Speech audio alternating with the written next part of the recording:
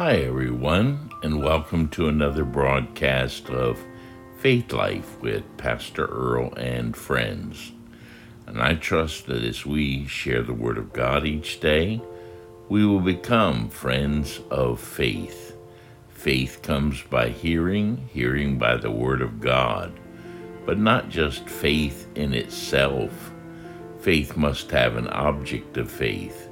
And the greatest object of faith is a person of faith, and that is our Lord Jesus Christ. And I trust that you know him as your Lord and Savior. On today's broadcast, we'll be teaching you Revelation chapter 5. The previous broadcast, we shared with you verses 1 to 7. And let me give you just a quick little review. Chapter 1, verse 19 is the Holy Spirit's outline for the book of the Revelation.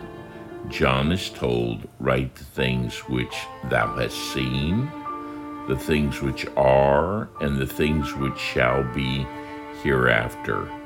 Chapter 1, the glorified Christ has seen. Chapters 2 and 3, the church era.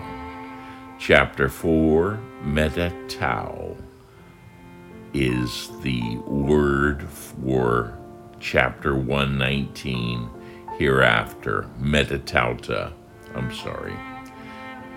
And so as we get into chapter 5, we see this interlude, chapters 4 and 5, the hereafter, and we see a scene in heaven.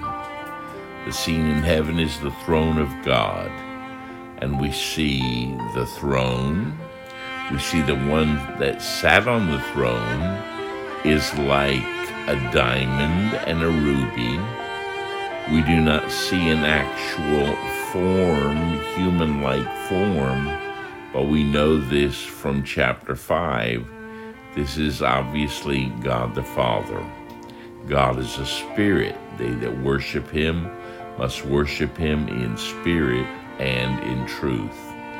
There is the diamond, there is the ruby, there is also the emerald rainbow around the throne. There's the beautiful sea of glass. Some say that may be referring to the glory of the Lord found in the Word of God. And just like our oceans, there may be waves and wind and boisterous things above, but everything below is calm. But in heaven, all is calm all the time, where our Lord is in complete control. He is sovereign all the time.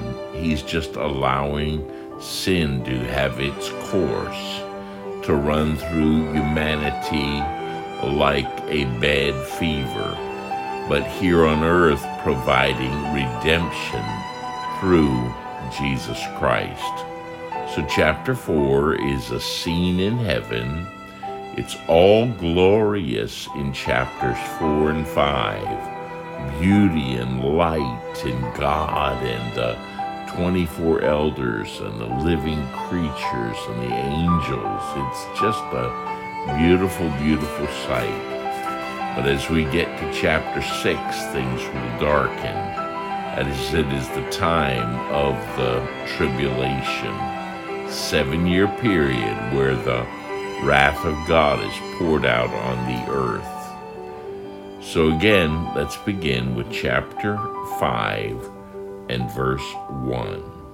Let me give you an exposition. And I saw in the right hand of him that sat on the throne, the right hand is a hand of authority and power, a book written. A book there is a scroll, biblion, written within and on the backside. That carried the idea, like a will, that the instructions were on the outside and the information on the inside. It is a 7-sealed scroll, much like the wills were sealed 7 times.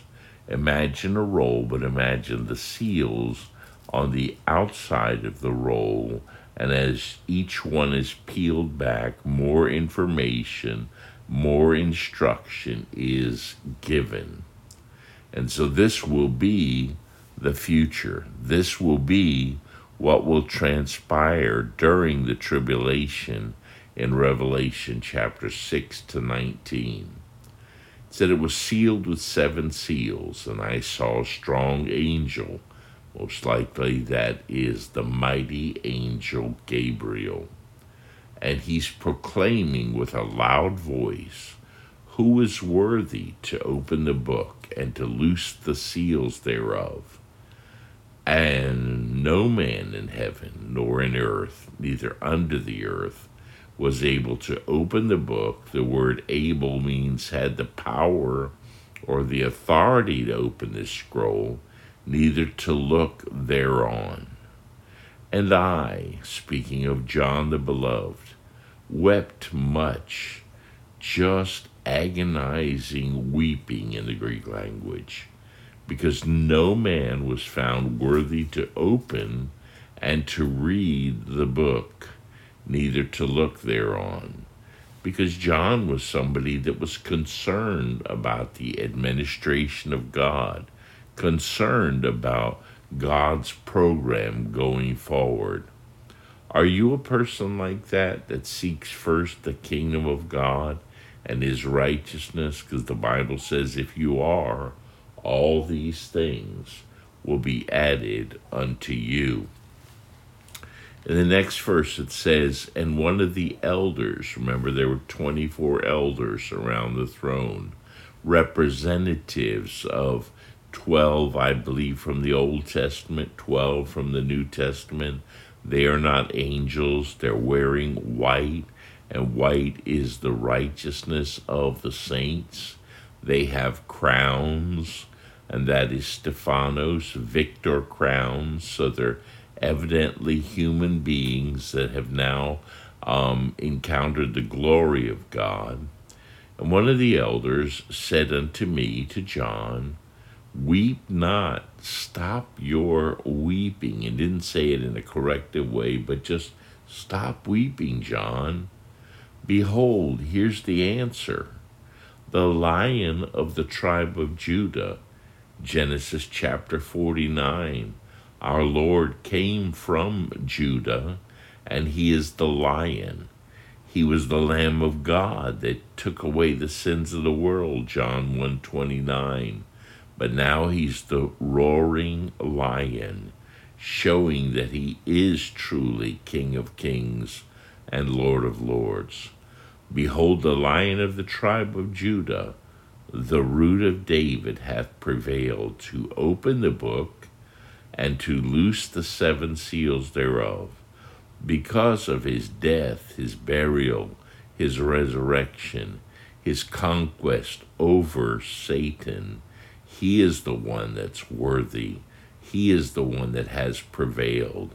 So if you are a part of the kingdom of God and Jesus is your king, you are on the ultimate winning side. It says he's prevailed to open the book and to loose the 7 seals thereof, because he has the power, he has the authority. And I beheld, and lo, in the midst of the throne and of the 4 beasts, the word for beast here is not therion, like an angry beast like in Revelation 13. It's zoon, living creatures. Remember, they were 4 different individual entity faces. There was the lion, there was the ox, there was the man and the eagle, representative of Christ's 4-fold ministry in Matthew, Mark, Luke, and John. It says, in the midst of the elders stood a lamb as it had been slain, having 7 horns. 7 is the number of perfection. Horns is authority, so he has all authority. And 7 eyes, 7 again being the number of perfection. Eyes having the idea of all-seeing, all-knowing, omniscient, which are the seven spirits of God. We don't have seven Holy Spirits. We have seven dimensions of the Spirit in Isaiah 11, verse 2. He comes as the branch out of Jesse, and he sent forth into all the world. And he came and took the book out of the right hand of him that sat upon the throne. So imagine this, the Father has the scroll in his hand, the Son comes who's been given all judgment and all authority, and he takes it out of the hand of the Father, and let's look at what will happen next. So we're learning about Jesus, who's the Lion of Judah and the Lamb of God. It is interesting, the word lamb is used 28 times. The word lion is used one time. The word for lamb is not the ordinary word arnion in the Gospels of a diminutive, small-sized lamb, but it's amnos, the Lamb of God in John 1:29, the powerful Lamb of God that takes away the sins of the world. So in verse 7, we looked at that. Power's been given unto the Son. Daniel chapter 7, verses 13 and 14. Compare that with what we have just learned. Verse 8, and when he had taken the book, the four beasts, the four living creatures, whose task it was to declare day and night the holiness of God as they encircled the throne of God, and the 24 elders fell down before the Lamb. We're seeing that the Lamb of God is definitely deity, definitely divine, and we see that all men and all angels in heaven and all the living creatures and the elders fall down and they worship the Lord.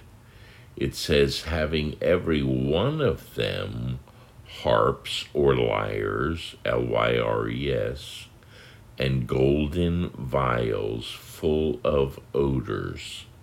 Imagine this, incense, the beautiful smells, sounds, and colors of heaven. It says, and these golden vials, I think this is so interesting.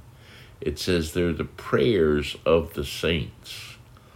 Have you anguished over things in your life, your family's life, your job, your ministry and all? Well, God hears all those prayers, and He has considered them valuable to Him. Not a prayer that you pray to Him is an invaluable prayer. They're valuable.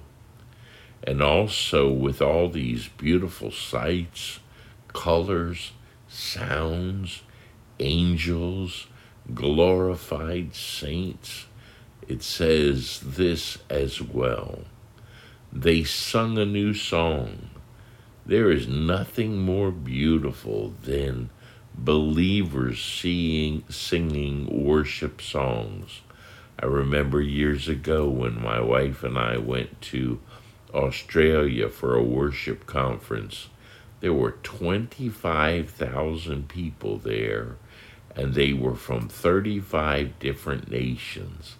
And I remember the atmosphere when we worshiped the Lord together. And I was from pretty much a conservative type of American church culture. And when the people from other countries worshiped, they were falling prostrate on their faces before God, kneeling before God, weeping before God. And I thought, what a beautiful image of what heaven will be like. So they sung a new song, saying, Thou art worthy to take the book and to open the seals thereof. For thou wast slain, and hast redeemed us to God. Jesus paid the price for us by thy blood. Without the shedding of blood is no remission for sins. And what Christ did for you on the cross, he did it to obtain your salvation. All you must do is realize you're a sinner, repent of your sin, and receive him as your Lord and Savior. It says this, that he has redeemed us to God. We were enemies, and now we've been reconciled and made friends to God by the blood of Jesus. And we come out of every kindred, tongue, and people and nation. Who will you see in heaven? People from every kindred, tongue, people, and nation. There's so much division, nation against nation, ethnic group against ethnic group, people that desire to worship with only their own, quote, people groups. But in heaven, it won't be like that, and it shouldn't be like that on the earth. We should all be worshiping together here on the earth.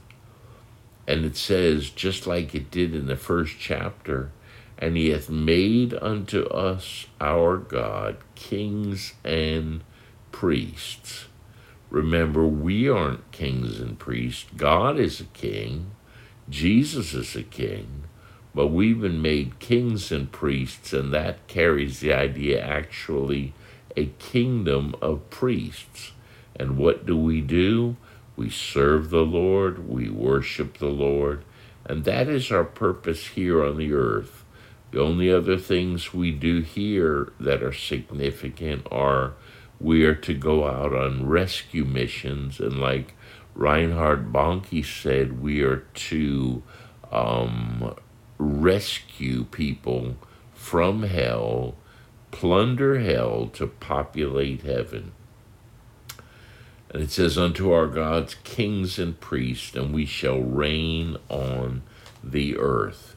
We will do that particularly after the second coming of Jesus in glory. We will see that the church is exempt from the tribulation, the 7-year tribulation.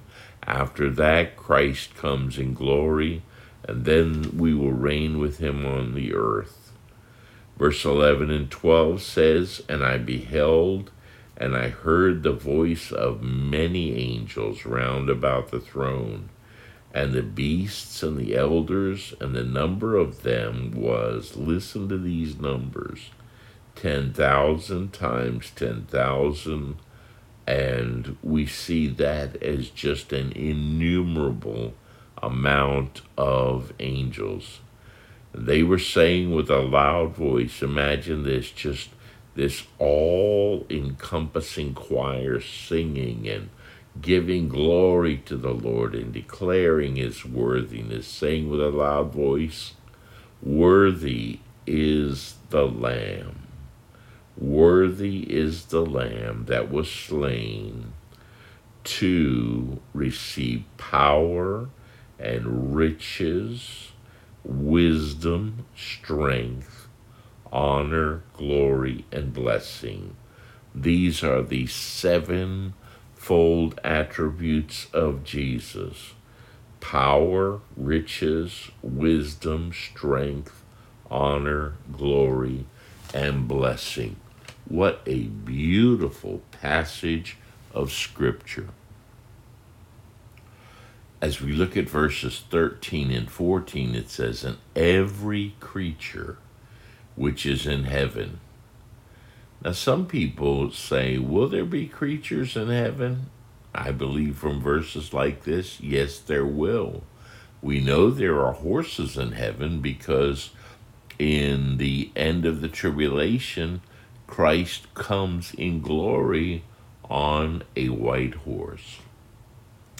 So it says, every creature which is in heaven and on the earth and under the earth, and such as are in the sea, and all all that are in them heard I saying. So imagine not only everyone and everything in heaven, every angelic being, but everything on the earth, all the animals, all the creation, all the sea life is giving glory to the Lord as well.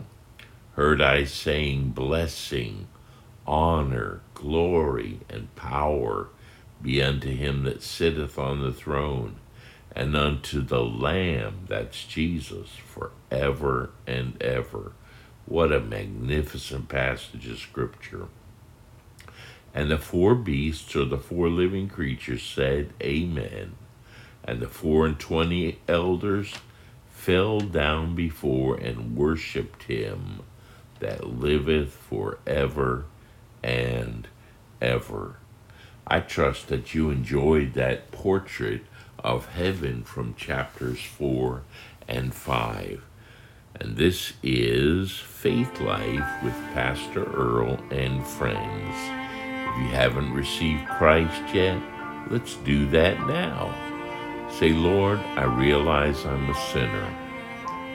I repent of my sins and I receive you right now as my Lord and Savior in Jesus' name. If you're someone that's suffering and you need healing, I'm going to pray for you right now. Lord, touch bodies, souls, spirits, and minds. Bring healing to people. May their faith be in nothing else other than you. And I pray that over them in Jesus' name for every person listening, the sound of my voice that may be hurting in one fashion or another. Some of you asked, how can I help be a part of this ministry? You can pray, you can listen, you can share these teachings. Imagine if you just shared this with a lost friend or a loved one and they came to Christ. You would see them one day in heaven as well. And also, if you would like to give, we encourage you to do that. You can contact me by email, charisman, charisman1234 @gmail.com, or text me at 386-795-8494. And a portion of what you give to Faith Life, we also give to other ministries. We do this through our church. There are two present ministries that we're giving to. One is the development of a third world country in West Africa for education, water, etc. And then also the church we attend is also sponsoring a ministry to rescue those caught up in the human trafficking trade. A horrible, horrible thing going on in this world is an epidemic. So please consider giving, and if you do, God is going to bless you, and together we will be rewarded for sharing the Word of God. This is Pastor Earl. I love you.